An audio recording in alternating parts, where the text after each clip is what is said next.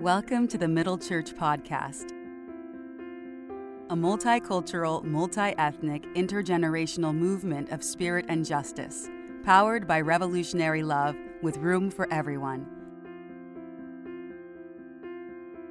No matter where you are, how you look, or who you love, we pray this podcast will help you on your journey.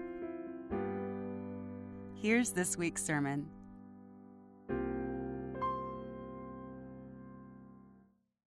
All right, go with me now for just a little bit. Sitting at the end of my concrete driveway as the sky turned to dusk on the first few days of summer just after school had ended. Kids Incorporated, anybody? And the new Mickey Mouse Club? All right, we're aging ourselves a bit here. Being pulled into the waves by my dad on an inflatable raft.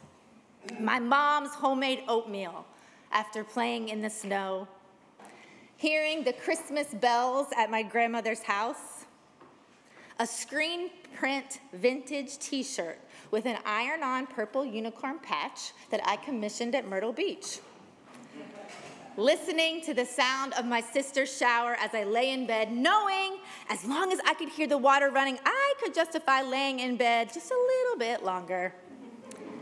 As a young child, these things brought me a lot of joy. This week, I found joy every time the M8 bus came. You know, is that anybody's regular bus? It's kind of like the F train used to be, hella unreliable no matter how many of those apps you have. Every time Graham's like, but this app. I'm like, no, it doesn't go. So every time the M8 came this week, I felt a little bit like I won New York. Picking up my kids from camp and seeing the tiny masterpieces they created with a needle and thread and behind the pottery wheel. Having coffee with my friend Micah. Playing with Kaya Rose at yesterday's play date, where we invited anyone who's been born since the start of the pandemic. The last time I saw Kaya was in February 2020, where we were making plans for her baptism set for March 13th, 2020. Seeing Kaya's 3-year-old self yesterday with one of her dads brought me a lot of joy. Today's passage from Isaiah is considered by some theologians the most profound statement about God's word to be found in the Old Testament. At the very end of the long Israel exile in Babylon, it speaks of the power of God's word and reminds us what God accomplishes when she speaks. And at the center of that proclamation is joy. When you return home, it will be in joy. I find that I often overthink joy. Let's be clear that we're distinguishing between joy and happiness. Joy isn't eating ice cream. That's just fleeting happiness. That chorus runs through my head. Anybody else? Despite good intentions, I fear we've over-intellectualized that tired joy versus happiness debate so much that we're missing the point.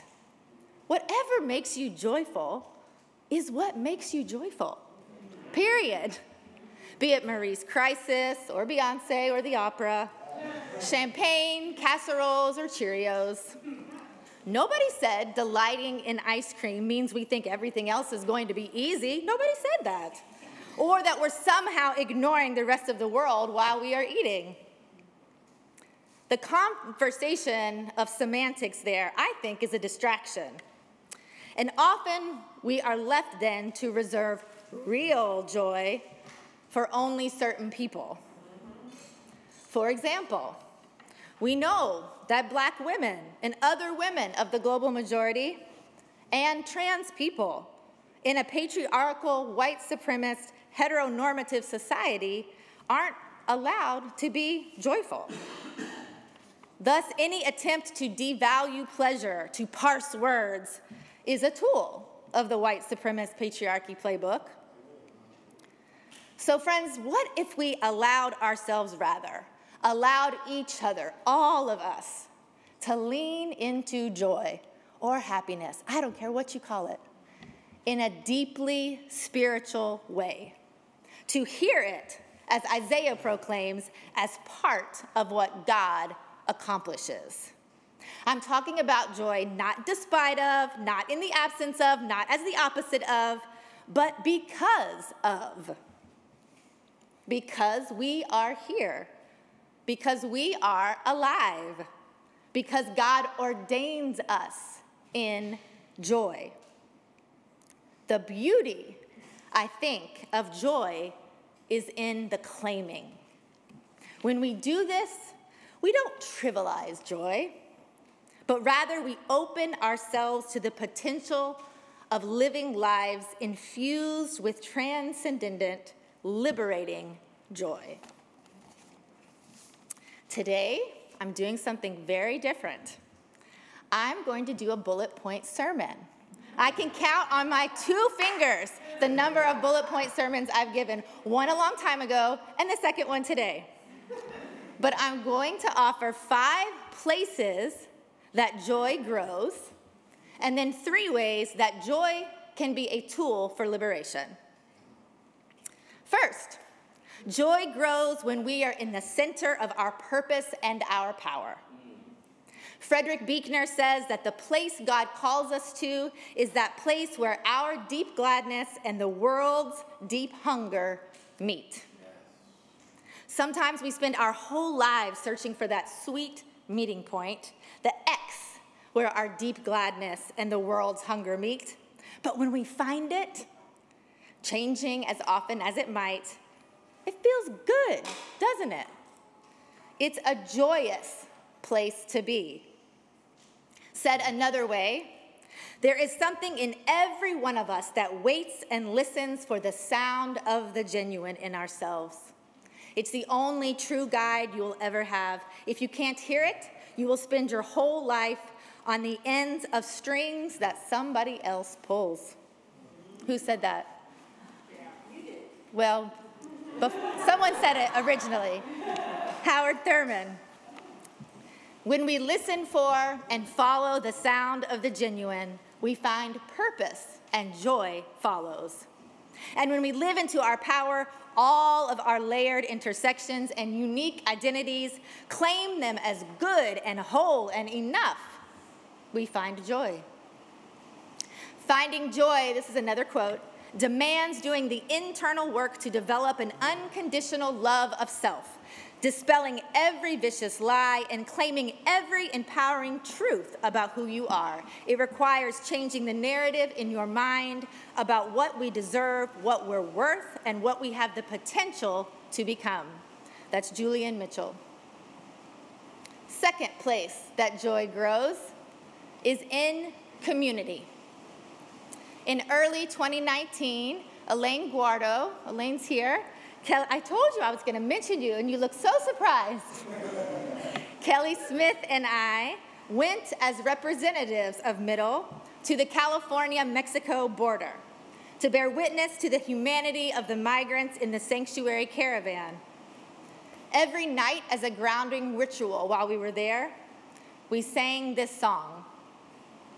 When the world is sick, can't no one be well? But I wish we were beautiful and strong. Joy grows in community.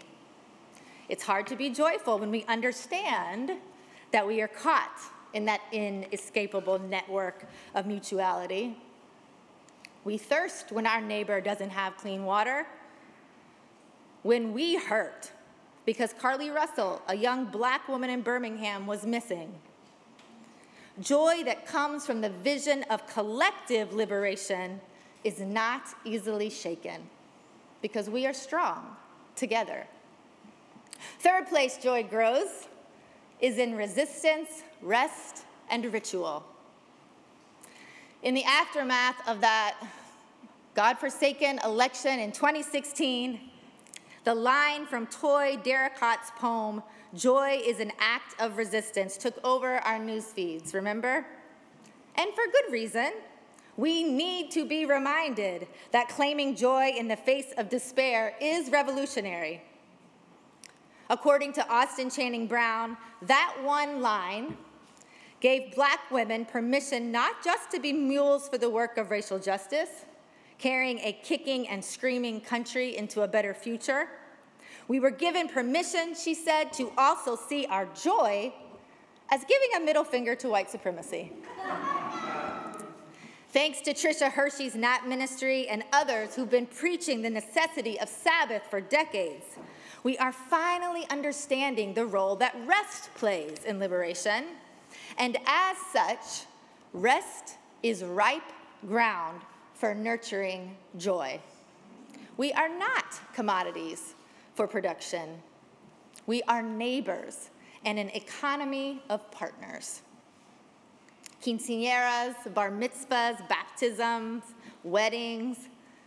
When we think of these, and also funerals, sitting shiva, ofrendas, we feel that rituals nurture joy. Transcendent in nature, they call upon our ancestors, remind us of our liminality, and claim celebration and grief as integral parts of life. Number 4, joy grows in mindfulness and marvel at the mundane. A seminary professor of mine, you've heard me say this before, always said that either nothing is a miracle or everything is a miracle. What if we believed that? That waking up this morning, having a heart that works, breathing, that these things are truly miraculous. Such an eye for wonder nurtures joy. We realize the mundane is actually quite extraordinary. So joy is slowing down. It's practicing mindfulness. It's seeing with intentionality. It's listening with care, nurturing joy. Research shows that small bursts of positive emotion can help reset the body's physical responses to stress and allow us to continue from a healthier place. I'd say we'll all be doing pretty well after leaving here today, right? My grandmother Phyllis had a picture of Jesus in her home, only one, and it was a picture of a laughing Jesus. The older I've gotten, the more I realize how profound that picture is. Number 5, joy grows when we claim our inherent self-worth. Isaiah wants his listeners to heed his call to re-embrace their distinctive identity, and in so doing, separate themselves from allegiances to empire. Isaiah wanted his listeners to return home with a clear covenantal identity. You are mine, I am yours, you are beloved. Joy grows in that covenant. Inasmuch, Black feminism has long claimed joy, this covenantal relationship as a tenet of survival. In a recent op-ed our Jackie Lewis wrote with Angela Farrell Zabala, they asked how we maintain hope when tragic trends like rising gun violence don't show any sign of reversing. For us, they write, the answer is Black joy. The revolutionary concept that celebrating our humanity is an act of resistance. And friends, as we nurture and grow joy, joy becomes a tool for liberation. First, because joy is disruptive. When we infuse joy into the mundane, we're forced to see same things differently. And our new eyes allow us to imagine different ways of sustainability, of equity, and of justice. On the 49th anniversary of Roe versus Wade, which did end up being the last, Jackie, Natalie, and I didn't go down to Washington, D.C. to argue and pity ourselves. We went and participated in a repro rave, an all-out dance party in front of SCOTUS. 2 months ago, 4 trans youth from all over the country organized a trans prom. Did you see it? On Capitol Hill, centering their joy and celebration in the face of ongoing attacks. In an attempt to increase voter turnout in battleground cities, a movement called, you guessed it, Joy to the Polls, brings music, dance, and celebration to the streets leading up to voting sites. Secondly, joy is a tool for liberation because it's a catalyst for justice.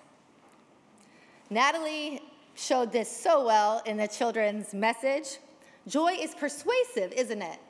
It has a propelling force. Such forces have endless potential to upend society.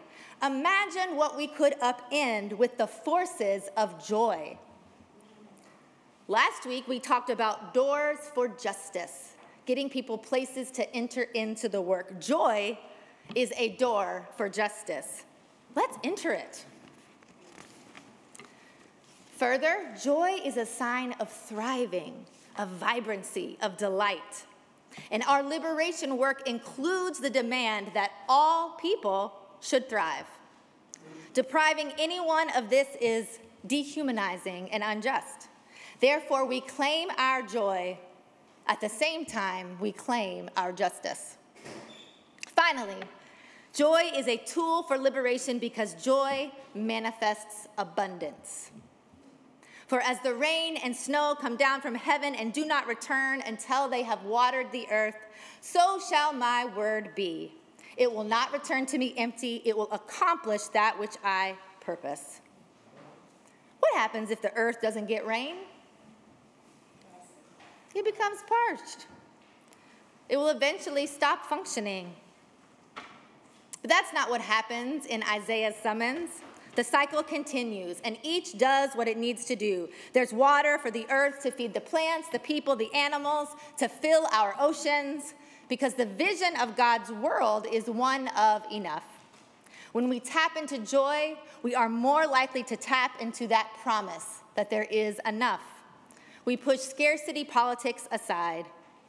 We stand with those who are striking, saying we need more because we know there is enough.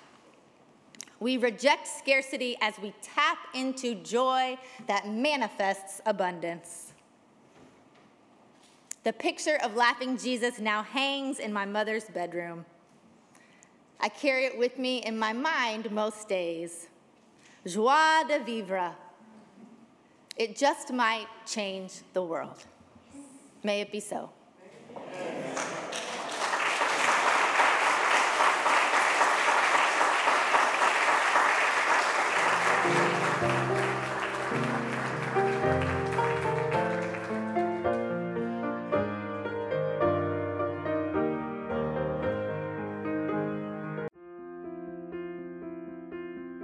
Thanks for listening, friends. To learn more about Middle Church, visit middlechurch.org. You can help grow this movement of love and justice by rating us on Apple or Spotify and by sharing this episode with a friend or two. Send us an email at info@middlechurch.org if you have any questions or comments. We hope you'll come back next week. Bye for now.